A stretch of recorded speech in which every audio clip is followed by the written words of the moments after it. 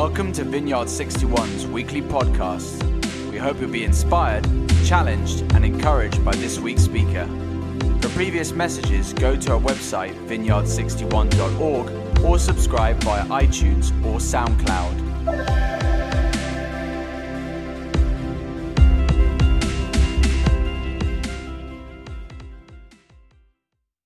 Hello, my name is Karen, and it is a privilege to be able to speak to you today. We are in the middle of a series titled Summer in the Psalms. We've had an introduction from Elias on the first week, and Paul spoke to us last week from Psalm 1, and both have lined me up very well for what I want to talk about today. And I feel like God is speaking to us about a similar theme, which is very exciting. I love the Psalms.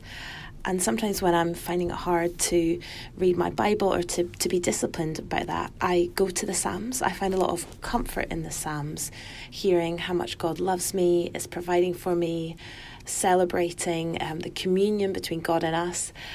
There's so much good, rich stuff in the Psalms that brings a lot of comfort and really helps me feel a lot of God's presence. So when I got asked to speak about a psalm or my favourite psalm or some verses, I thought, yes, that's great. I get to speak about something really lovely, about how loved we are, something nice like that. Thought a nice cosy psalms preach. But as I prayed and prepared, I felt like I was to talk today about holiness and purity. So I argued with God on this. Not only is this not really a cosy talk, but I also felt a lot of challenge about whether I was even qualified to speak on this. How can I talk about something which I definitely don't always get right, and I definitely won't always get right in the future? How can I talk about it when I don't always live a holy and blameless life? But actually, I think that is part of it. So I'm not talking to you today as somebody who has nailed this and gets it right all the time. And yes, I'm holy, and God has made us holy, and He's restored us and redeemed us and views us as righteous. But I think there's this challenge for more to pursue holiness. And I'm talking to you today as somebody who's working out, who's got it wrong and will get it wrong, but I'm inviting you into this process with me as I felt challenged to pursue holiness. So when you hear those words, I wonder what comes to your mind. Holiness and purity. And I guess my talk today, I have a little bit of a health warning in terms of nothing I want to talk about today is meant to condemn. Condemnation comes with shame, and that is not from God. But actually, I want to invite you into the process that I feel that God is taking us on. The challenge to rid ourselves of any apathy or complacency and to actively pursue a life of holiness. What would it look like for us to be a church where the kingdom of God dwells, where God's presence rests because we are holy and pure? In Matthew it says, blessed are the pure in heart, for they will see God. What if we were a church who saw God, who saw His presence? So I want to talk today about holiness and purity, and I think I could talk about this in lots of different ways, but I'm going to be talking today from what God has been saying to me through Psalm 119. All of this is a challenge and an invitation, and it's your choice how you respond. And for everything that's gone before, there is grace, there is forgiveness. And God may convict us today and challenge us, but actually that's an invitation from God. And there is grace for everything that He is challenging us to do. So as an aside, I also picked the longest psalm. So I assure you, I'm not going to speak through the whole chapter. You may know how much I love to talk, but if I was to do that, we would be here until next year. So I'm going to focus on the first few verses. So firstly, a bit of background, because I'm a bit of a geek and I do love to know interesting facts. So Psalm 119 is arranged in an acrostic pattern. So there are 22 letters in the Hebrew alphabet, and this psalm contains 22 units of 8 verses each. So each of the 22 sections begins with a letter of the Hebrew alphabet, and each line in that section then begins also with that letter. So for example, the first 8 verses all begin with the letter A, which I just thought was quite cool. So we're going to read today from the sort of letters A and B with a bit of others pulled in. So Psalm 119, starting from verse 1. Blessed are those whose ways are blameless, who walk according to the law of the Lord. Blessed are those who keep his statutes and seek him with all their heart. They do no wrong, but follow his ways. You have laid down precepts that are to be fully obeyed. Oh, that my ways were steadfast in obeying your decrees. Then I would not be put to shame when I consider all your commands. I will praise you with an upright heart as I learn your righteous laws. I will obey your decrees. Do not utterly forsake me. How can a young person stay on the path of purity? By living according to your word. I seek you with all my heart. Do not let me stray from your commands. I've hidden your word in my heart that I might not sin against you. Praise be to you, Lord. Teach me your decrees. With my lips I recount all the laws that come from your mouth. I rejoice in following your statutes as one rejoices in great riches. I meditate on your precepts and consider your ways. I delight in your decrees. I will not neglect your word.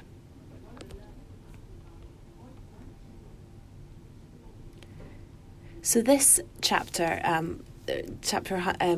Psalm 119, has 176 verses. And actually in 171 of those verses, so in almost all of them, there is a reference to the word of God, to his laws, to his word, to his testimony, his statutes. And this chapter is talking about the blessings and the benefits of a life following the word of God. And actually in the Passion Translation, the beginning of this chapter is titled The Ways to Happiness. And everyone in this world is looking for happiness and how to live their life. They're looking for the golden rules of happiness. From a quick Google, there's millions of different articles and blog posts and search results around different titles such as what is the fundamental key to happiness, 7 keys to happiness and success in life, 10 easy steps to happier living. The world is looking for joy. And this chapter paints a picture of joy as the glory of God, as close communion with him because we're following his ways. And the blessing and freedom that is talked about because we're following his ways is repeated throughout the chapter. And that's no accident. It's repeated because it's saying take note and listen. This is something important. So I want to specifically look today at the first 2 verses. And reading from the Passion Translation, which says this: You are only truly happy when you walk in total integrity, walking in the light of God's word. What joy overwhelms everyone who keeps the ways of God, those who seek him as their heart's passion. So it's talking about an overwhelming joy and a true happiness. So that's an overwhelming joy and a true happiness when we stick close to God by following his ways and seeking him. So that's the promise of joy, more than we could ever imagine, better than what the world has to offer. So I want to look at both parts here. So it's keeping the laws and seeking God. So keeping the laws, when I say that, I wonder what you think about. I don't know about you, but almost the minute I get told a rule, I want to work out how I can break it, or how I can not quite break it, but actually still do everything that I want to do. I was brought up in the church, so I very much knew the rules and what was expected of me. And even at school, there was the odd time when I tried to skive off class, but I would go to the library and have a pretend study break so that I wasn't technically leaving school or getting in trouble. So if I'm following rules by technicality, but not actually following them because of my heart, then they're completely meaningless. The religious leaders and the Pharisees, often they followed the rules, but they followed them by technicality. So there was no heart, there was no reason, there was no love there. And outside of love, rules are meaningless. The religious leaders and Pharisees thought they had to keep the rules to get the blessing. That is based on performance, the fact that I need to earn love and need to earn my place. But yeah, outside of love, rules are meaningless, and what the world has to offer seems much more appealing. We're told put others first, honour those around you, don't get drunk, don't have sex before you're married, don't lie, don't cheat, pray all the time. Lots of rules, and they seem unending, and it's the thought, how on earth can I keep all these? But actually, what if we reverse them? We're not following the laws to seek God, but actually by seeking God, then we follow his ways and we follow his laws. So actually, not being like the religious leaders and Pharisees, we're not following the word to get the blessing, but actually following the word is the blessing. And as we pursue him, our desires change as we pursue God. In verse 14 it says, I find more joy in following what you tell me to do than after chasing after all the wealth of the world. And so actually, as we pursue him and get close to him, our desires change as we want to know him more and follow his ways. And verse 65 says, your extravagant kindness makes me want to follow your words even more. So you see, it's a cycle. As we seek him, we desire him, and then we desire his ways and we follow his laws. And then that leads us to want to seek him more. So it's this cycle of intimacy as we're getting closer and closer to Jesus and to knowing him more. So we have in this chapter the practical example of following his ways and what that looks like. But actually all of that is overflowing from the heart, from our inward life. We're seeking God first and then we follow his ways. So the outward all comes from the inward. So that's what I want to think about today. Is where are our hearts? The psalm gives us the challenge around this, but it also gives us the tools. And I want to talk through some of them today. And that's the same with God. He may convict us, he may challenge us, but he always gives us grace for change. So I'm going to talk through 3 keys today that I've seen in the passage. So step 1, review. To examine our hearts and see what's going on. And the question is, are we seeking him with all of our hearts? Verse 2 talks about those who seek him as their heart's passion. And verse 20 describes a soul consumed with longing for God. So if a soul is consumed with God, then there's no space for anything else. And this dovetails with the greatest commandment to love the Lord your God with all of your heart. But this seeking after him is active. I'm not just talking about encounters here and being filled up with him, which is amazing, and I love encounters with God.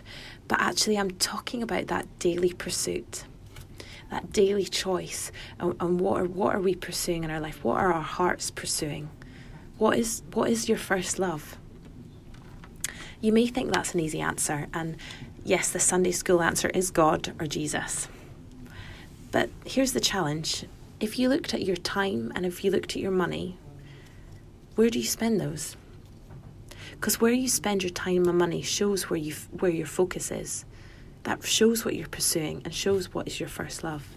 So if you were to think about the last week, the last month, the last day even, where did you spend your time? Where did you spend your money?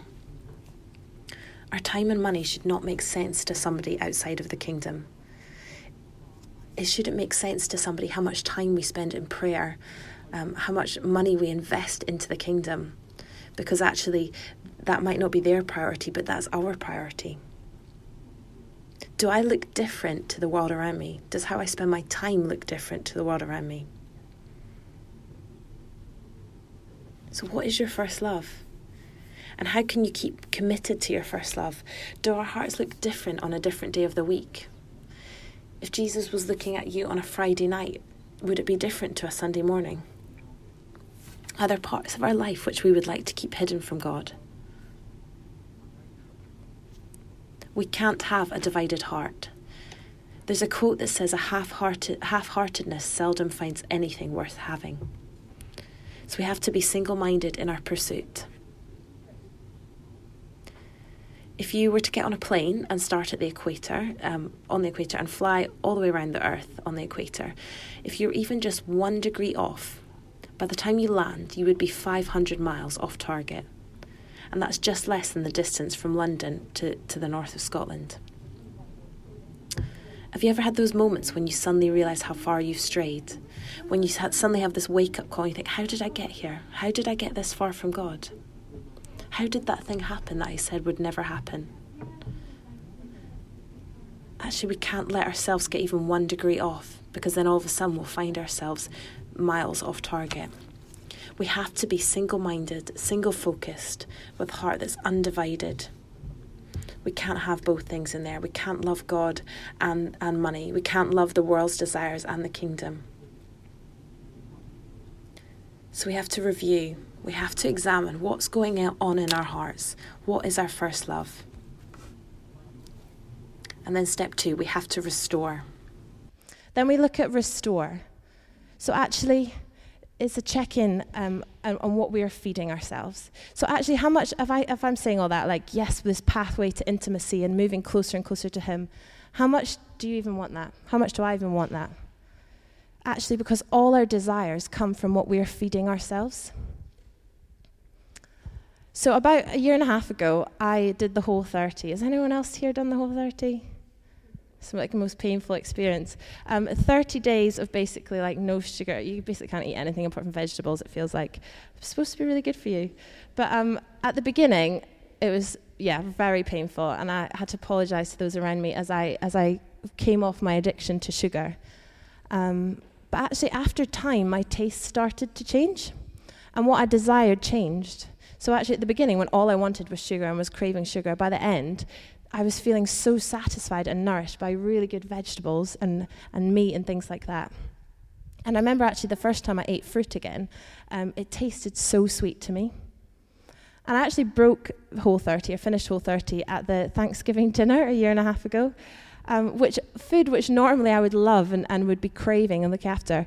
But I remember thinking I didn't even really desire it. And when I ate it, actually made me feel really ill. So it's not that all sugar is bad, I'm not saying that.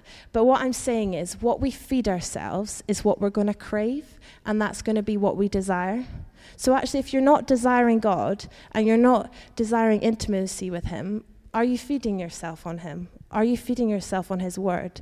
Again, this psalm, in 171 of the verses, it reminds us again of, are we feeding ourselves on the laws and on his ways? Verse 13 says, I speak continually of your laws as I recite out loud your counsel to me. Verse 11, I consider your prophecies to be my greatest treasure, and I memorize them and write them on my heart to keep me from committing sins, treason against you.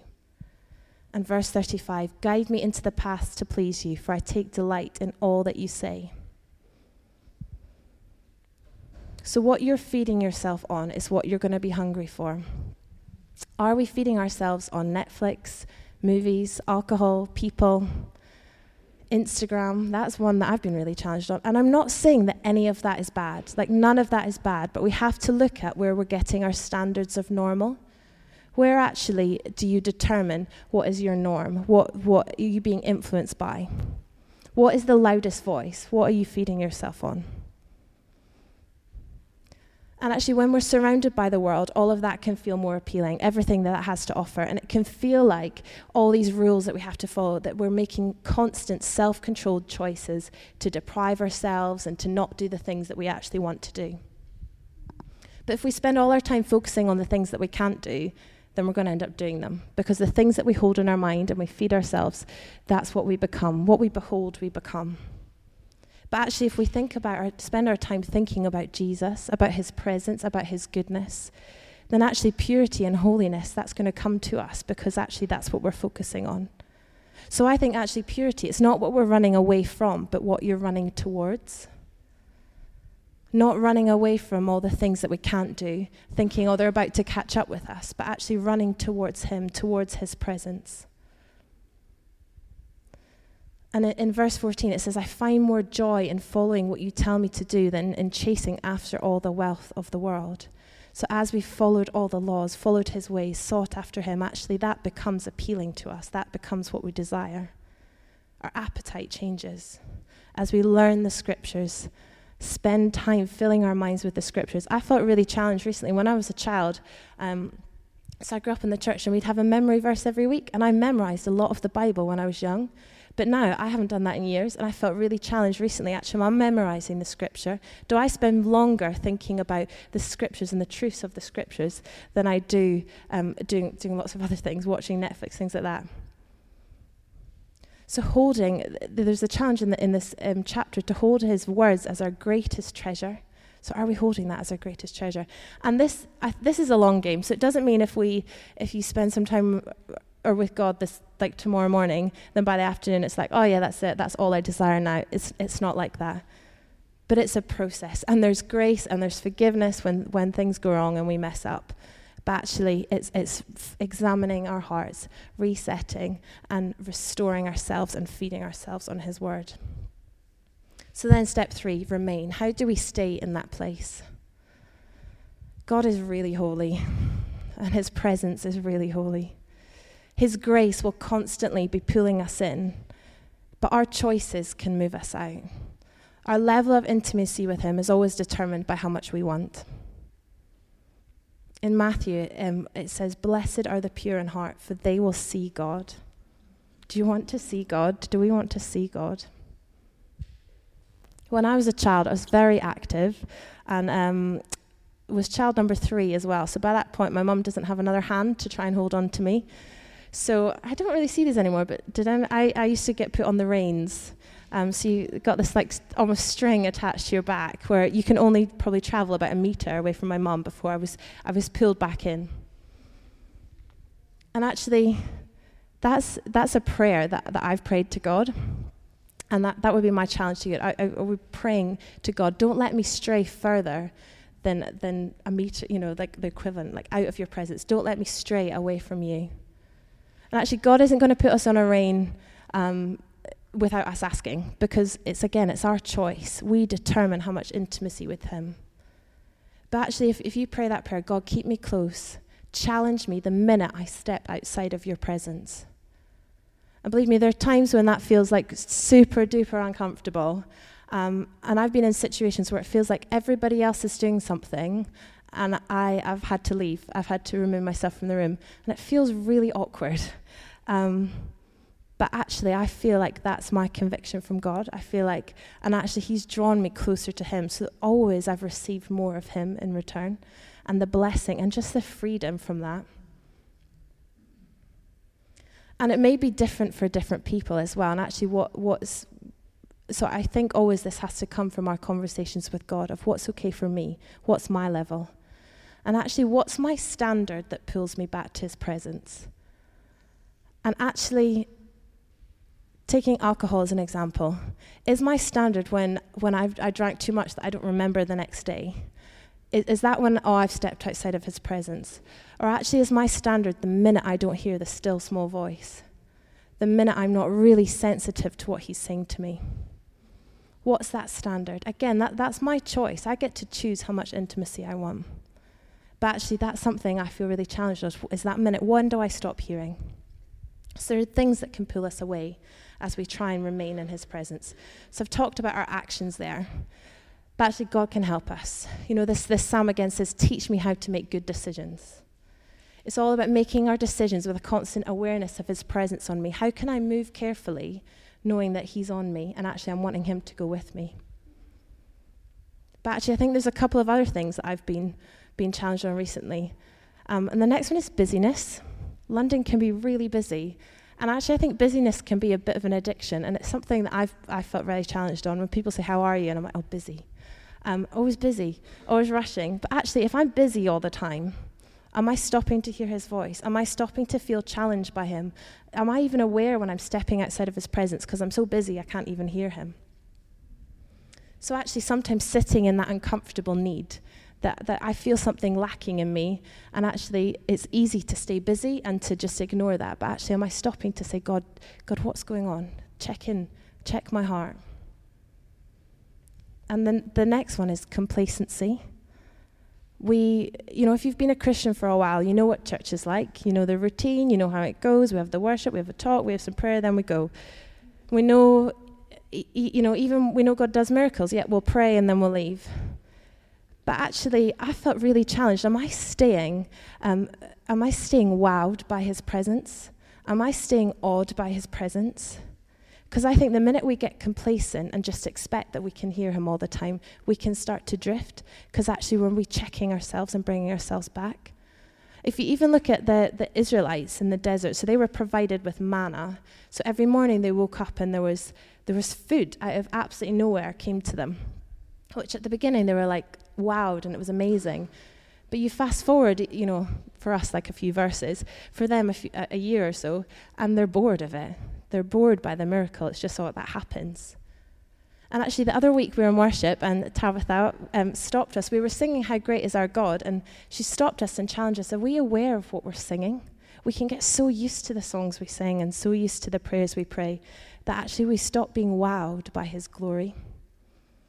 This passage talks continually about cherishing his testimonies, keeping his testimonies, writing down his testimonies, having that fear of God as we stop and think and be wowed and delighted in his presence, remembering what he's done. So yes, the kingdom becomes normal as the kingdom comes to earth, but it doesn't become normalized, and it remains glorious. So if we go back to where we started, that we can find this overwhelming joy and this true happiness and freedom in following the Lord and in his laws. But it doesn't just come from our actions, it comes from our hearts. It comes from stop and checking my heart, examining, am I pursuing God with all my heart? Is he my first love? What am I feeding myself on? Where do I spend my most time? Where do I get my level of influence? Where do I get what influences me? Am I staying close to him, following his word and his goodness? And am I allowing him to pull me back in when I start to drift? Am I allowing myself to be challenged and to be brought back into his presence, to be kept close to him? Or is my busyness, my actions, my complacency, is that pulling me away? And the thing is, we're always pulled back in. There's no sin, there's no anything we've done in the past and anything we will do in the future. There is always grace, which will always pull us back in and restore us right standing with him. But do we want to get so far away that we need that big pull back in, or do we want to remain close to him at all times? So this is all a choice. It's all a choice to you, and it's been a big challenge and choice for me. God lets us choose how close we are to him. We can still get to heaven without choosing this, without choosing to be really convicted all the time by him. But actually, how close do we want to be him? Do we want to be a church and a people who are different to the world around us because we're marked by his glory and marked by his presence, and actually the kingdom of God comes and rests on us and dwells on us? So we're going to go back into worship, and I've felt really challenged recently, so I just invite you into this process with me if you're up for it. And we're going to just spend some more time worshiping, and then we're also going to pray as well and just see what God wants to do.